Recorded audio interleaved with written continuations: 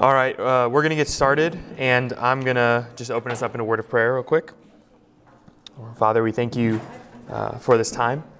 We pray that you would help us to apply our minds now to your word for all that it has for us. Whatever is here that would edify us, I pray that you would help it to sear into our hearts and to apply it to our lives. Whatever is here that is confusing, would you help us to discipline ourselves and our minds to try to learn what profit there is from it. We pray this all in your name. Amen. Okay. We're going to be in Daniel chapter 8. And we'll be reading all of chapter 8. So about 27 verses.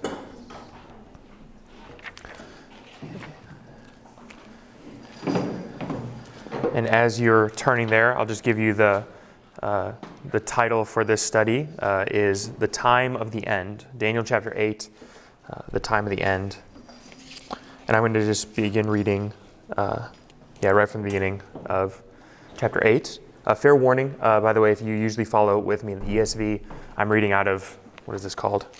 The New English Bible or the New American Translation. So if you're familiar with that, it's kind of like the NLT a little bit. So not for any particular reason. We'll get there when we get there. Okay. In the 3rd year of the reign of King Belshazzar, while I was in Susa, the capital city of the province of Elam, a vision appeared to me, Daniel, similar to my former vision. In this vision, I was watching beside the stream of the Ulai. I raised my eyes, and there I saw a ram with 2 horns standing between me and the stream. The 2 horns were long, the one longer than the other, growing up behind. And I watched the ram butting west and north and south, and no beast could stand before it. No one could rescue from its power. It did what it liked, making a display of its strength. And while I pondered this, suddenly a he-goat came from the west, skimming over the whole earth without touching the ground. It had a prominent horn between its eyes, and it approached the 2-horned ram, which I had seen standing between me and the stream, and it rushed at it with an impetuous force. I saw it advance on the ram, working itself into a fury against it, and then strike the ram and break its 2 horns. The ram had no strength to resist. The he-goat flung it to the ground and trampled on it, and there was no one to save the ram. Then the he-goat made a great display of its strength. Powerful as it was a great horn. Its great horn snapped, and in its place there sprang outwards of the 4 quarters of heaven 4 prominent horns. One of them was there issued a small horn, which made a prodigious show of strength, south and east, and towards the fairest of all lands. It aspired to be as great as the host of heaven, and it cast down to the earth some of the host and some of the stars, and trod them underfoot. It aspired to be as great as the prince of the host, suppressed his regular offering, and even threw down his sanctuary. The heavenly hosts were delivered up, and it raised itself impetuously against the regular offering and threw true religion to the ground. In all that it did, it succeeded. I heard a holy one speaking, and another holy one answering him, whoever he was. And the one said, "For how long will the period of this vision last? How long will the regular offering be suppressed? How long will impiety cause desolation? And both the holy place and the fairest of all lands be given over to be trodden down?" The answer came, "For 2,300 evenings and mornings. Then the holy place shall emerge victorious." All the while I, Daniel, was seeing this vision, I was trying to understand it. Suddenly I saw standing before me one with the semblance of a man, and at the same time I heard a human voice calling to him across the bend of the Ulai. Gabriel explained the vision to the man. He came up to where I was standing, and I was seized with terror. And he approached, and I threw myself upon my face. But he said to me, "Understand, O man, the vision points to the time of the end." And when he spoke to me, I fell to the ground as in a trance. But he grasped me, and he made me to stand up where I was. And he said, "I shall make known to you what is to happen, and the end of the wrath. For there is an end appointed to the time. The 2-horned ram which you saw signifies the kings of Media and Persia. The he-goat is the kingdom of the Greeks, and the great horn on his forehead is the first king. As for the horn which was snapped off and replaced by the 4 horns, 4 kingdoms shall arise out of that nation, but not with power comparable to his. In the last days of those kingdoms, when their sin is at its height, a king shall appear, harsh and grim, a master strategizer. His power shall be great. He shall wreak havoc untold. He shall succeed in whatever he does. He shall work havoc among great nations and upon the holy people. His mind shall be ever active, and he shall succeed in his crafty designs. He shall conjure up great plans, and when they least expect it, wreak havoc on many. He shall challenge even the prince of princes, and he shall be broken, but not by human hands. This revelation which has been given of the evenings and the mornings is true, but you must keep this vision secret, for it points to days yet to come. As for me, Daniel, my strength failed me, and I lay sick for a while. And then I arose and attended to the king's business. But I was perplexed by the revelation, and no one could explain it. All right, so Daniel chapter 8, maybe the only part of that chapter that you can sympathize with is the part where Daniel says in verse 15 he was trying to understand the vision. But fear not.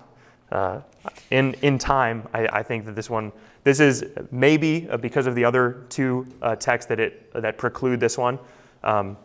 This will be, I think, fairly straightforward to understand, at least at the outset. So, Daniel chapter 8, first thing to keep in mind, as we've been kind of moving through this prophetic section, is the author has been consistent this whole time. This is Daniel, right at the beginning of the chapter. He says, I, Daniel, saw a vision. So he's the one recording it. It's his vision. And Daniel is recording this vision to his audience. His audience is Jewish people under Babylonian captivity at this time, and obviously into the future, that's Jewish people just in exile in general. So the author is the same as it's been. The audience is the same as it's been. And then we're told a point of timing. Where in the chronology of history does this take place? And that's told to us in the beginning of chapter 8. It's in the 3rd year of the reign of King Belshazzar. Now, in chapter 5 of Daniel, we saw the handwriting on the wall about when Belshazzar's partying. Then Daniel comes in, he tells him, hey, your time's up, you've been weighed and found wanting. Well, at that point in time, it seemed maybe sudden to us that Belshazzar's time is up because we've just been introduced to him. But at this point in time, it's Belshazzar's 3rd reign. It's now the 2nd time during the reign of Belshazzar that Daniel has had a vision about the end of Belshazzar's kingdom. I think it can color in a little bit for us. Why is it that Daniel was so sure of his interpretation of the handwriting on the wall, right? The judgment on Belshazzar had been prophesied for some time. It had been coming for a while. And so, and this is just one example of that. So this is in the 3rd year of Belshazzar.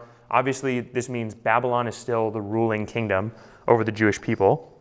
And it's only 2 years after the previous vision. So timing-wise, this is happening roughly around the time of the Babylonian Empire, okay? Now, for timing, I'm not going to try to draw out dates or anything like that. It's not necessarily a history class. But in terms of chronology, I think it is helpful for us to put this vision in structure with the vision in chapter 2 and the vision in chapter 7. And so the chronology that might be worth drawing out is the chronology of the various kingdoms, right? So the first kingdom that we talked about is Babylon. Apologize for my handwriting. So you have Babylon as the first kingdom. Now you can check me on this, by the way, and I would encourage you to do so.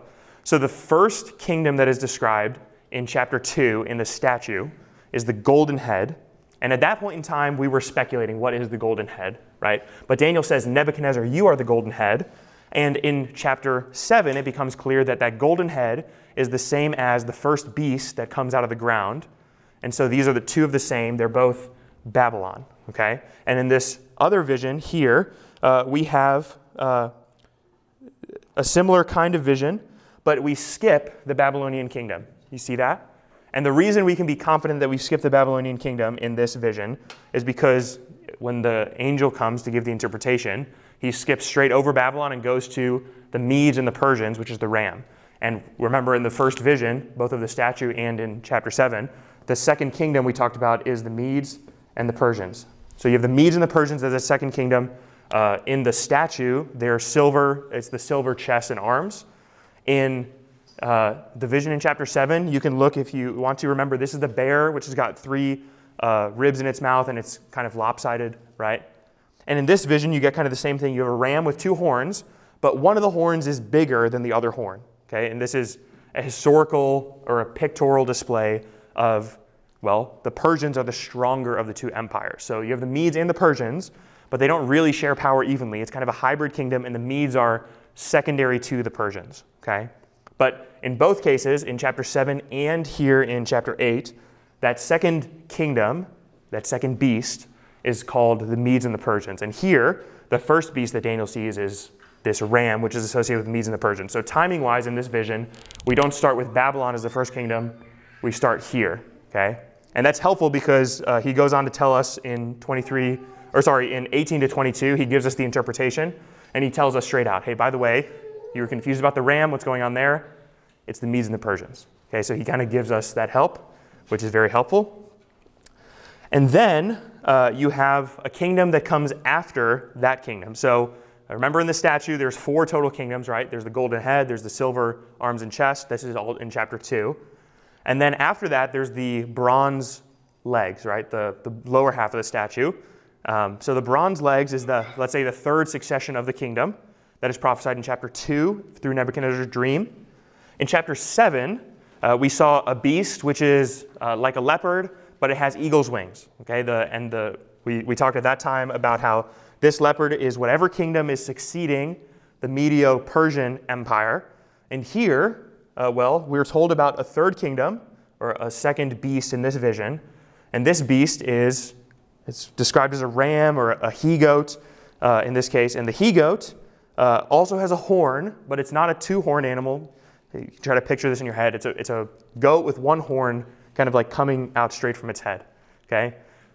I'm not going to say whether it's a goat or not, but the point is he sees something like a goat, but this goat it's got a horn that's different than the Medo-Persian one. And then in the interpretation in verses 18 through 22, he tells us, well, this is Greece, right? And you can look, for example, if you look at verse 18 to 22 with me, he's giving the interpretation, and this is, I believe, at the end of verse 19, beginning of verse 20. The 2-horned ram which you saw signifies the kings of Media and Persia, and the he-goat is the kingdom of the Greeks. Okay, and then he goes on again and he says, and the great horn on his forehead is the first king. Okay, who's the first king of the Greek Empire? Any history buffs? All right, we talked about this last week as well. This is Alexander the Great. He's the one who's responsible for conquering the world, Hellenizing people. He spreads the Greek language everywhere. This is Alexander the Great. We talked about this, by the way, in chapter 7 as well. So this is a prophecy about, the 3 empires, and now you have the ram, and then the goat. And this goat, we saw in the vision, he squares off against the ram, shatters the ram's horns, and then essentially tramples the ram underfoot. Okay? He does whatever he wants to. Okay? So while the ram had strong dominion during its time, when the ram's time is up, now Greece gets its dominion. But in this kingdom, the Greece kingdom, they don't have an infinite kingdom either. The problem with Greece in the vision is not that it's not strong or a vicious empire, right? It's completely unstoppable. But the problem is, even though it aspired to be as great as the prince of the host, this is now in verse 11, and suppressed the regular offering and threw down the saints and squared off against them. I apologize. I've skipped ahead now. You have the Greek kingdom, and then it's split off into 4 horns. So this is beginning of verse 8. Powerful as it was, its great horns, that's the central horn, snapped, and in its place there sprang out towards the 4 quarters of heaven 4 prominent horns. So Greece, let's say, it divides down into 4 separate kingdoms, and this is the totality, let's say, of vision. And then of these 4 kingdoms, right, if we were to draw 4 of these out, one of them is described in further detail as the little horn. Okay. Now, as an interpretive note, something I want you to look at, and just because I'm about to explain the little horn in chapter 7. The little horn in chapter 7, in chapter 8.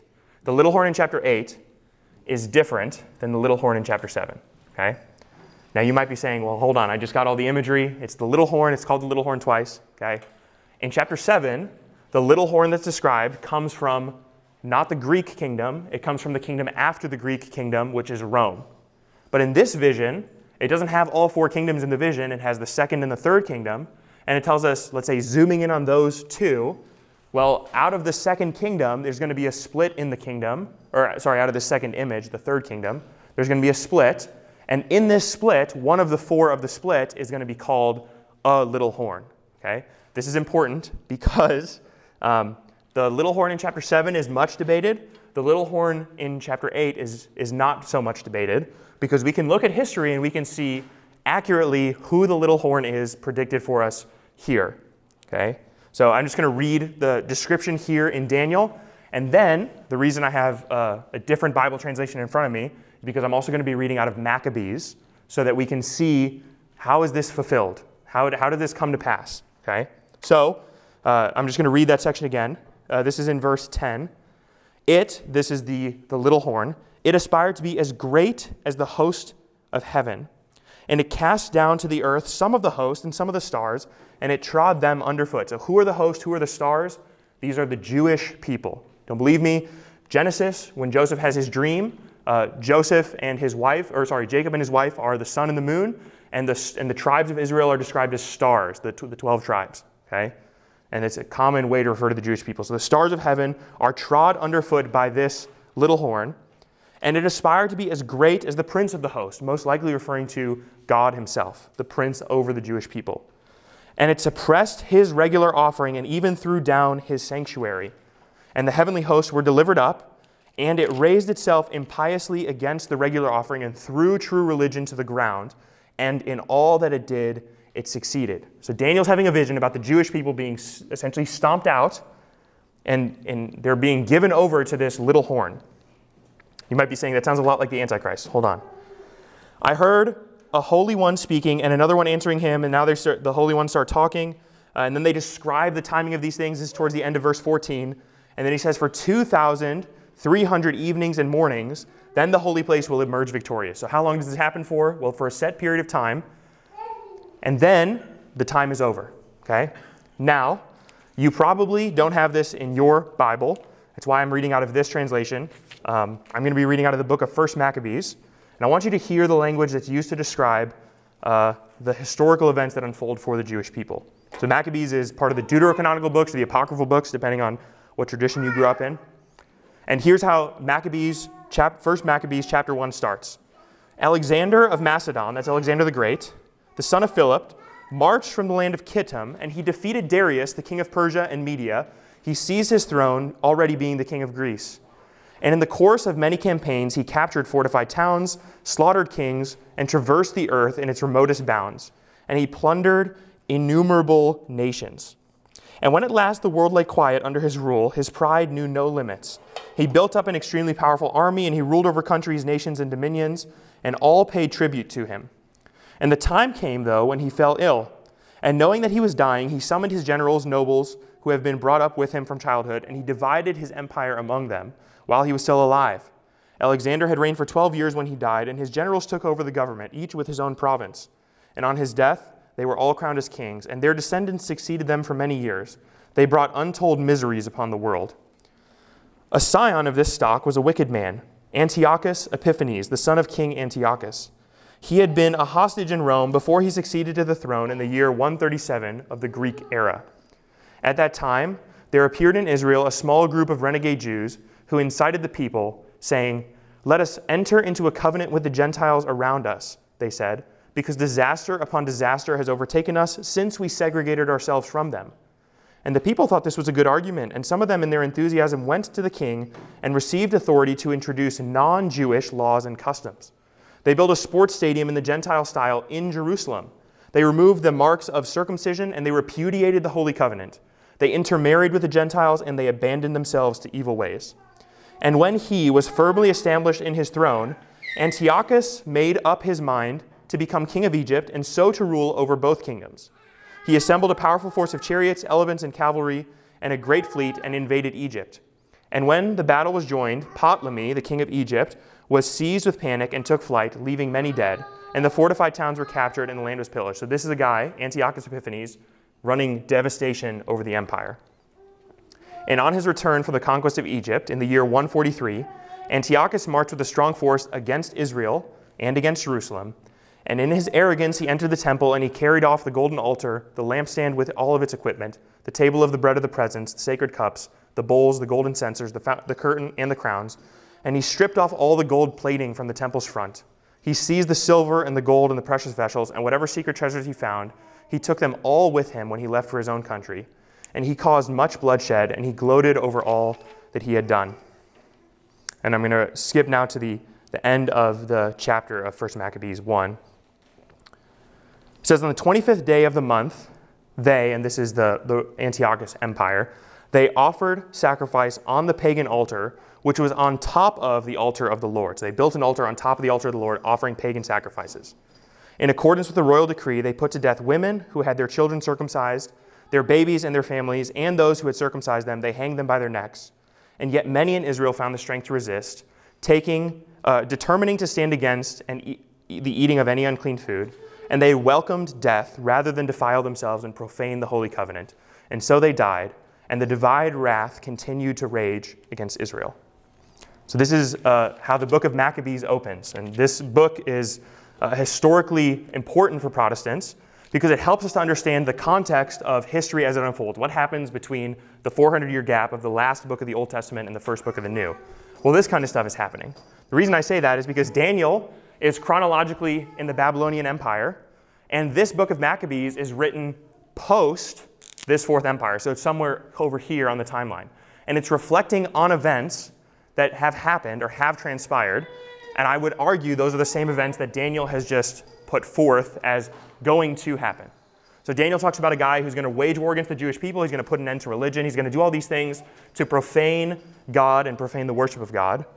And Maccabees opens describing this guy, Antiochus Epiphanes, who literally does all those things. He kills Jewish people. He instills Jewish people who are going to lead other Jewish people astray. And he kills people who try to observe anything remotely Jewish, which is nothing like what Babylon did. It's nothing like what Medo-Persia did. It's nothing even like what Alexander the Great did. So it kind of puts into context the historical unfolding of these events. Why is it important that I'm, let's say, delivering all this out? Daniel records this prophecy literally 400 years before the happening of First Maccabees. Okay? Antiochus is around 160 BC. Daniel is written in the 6th century BC. So imagine being before the time the United States is established. You're in Britain somewhere before the U.S. is even established as a land, and you predict the 9/11 attacks that are going to happen in New York as this great travesty that's going to befall a nation that is now like not even really in its full force. But here Daniel goes and prophesies about the fate of the Jewish people in the land of Jerusalem, where they're not even at during their Babylonian exile. They haven't even been put back into the Holy Land yet. Daniel's talking about they're going to be trod down while they're in the Holy Land, and they're not even there yet. 400 years before those events take place. It's a really strong case, is my point, for the truthfulness of prophecy and the biblical case for it. Now, all those things might be interesting. You can do study into this if you're interested. The 2300 evenings and mornings is a reference to the time period of this expanse or this takeover by Antiochus Epiphanes. He kills the first Jewish high priest, the one who's supposed to be over the temple. And then by the time the Maccabean revolt takes over and temple worship is restored, is exactly within that time span, about 6 years between the killing of the first high priest and the restoration of temple worship. It's about 6 years between. Some argue that it should be half that time, and it's because it's morning and evenings, which refers to the sacrifices. Depending on which way you go, either way works chronologically.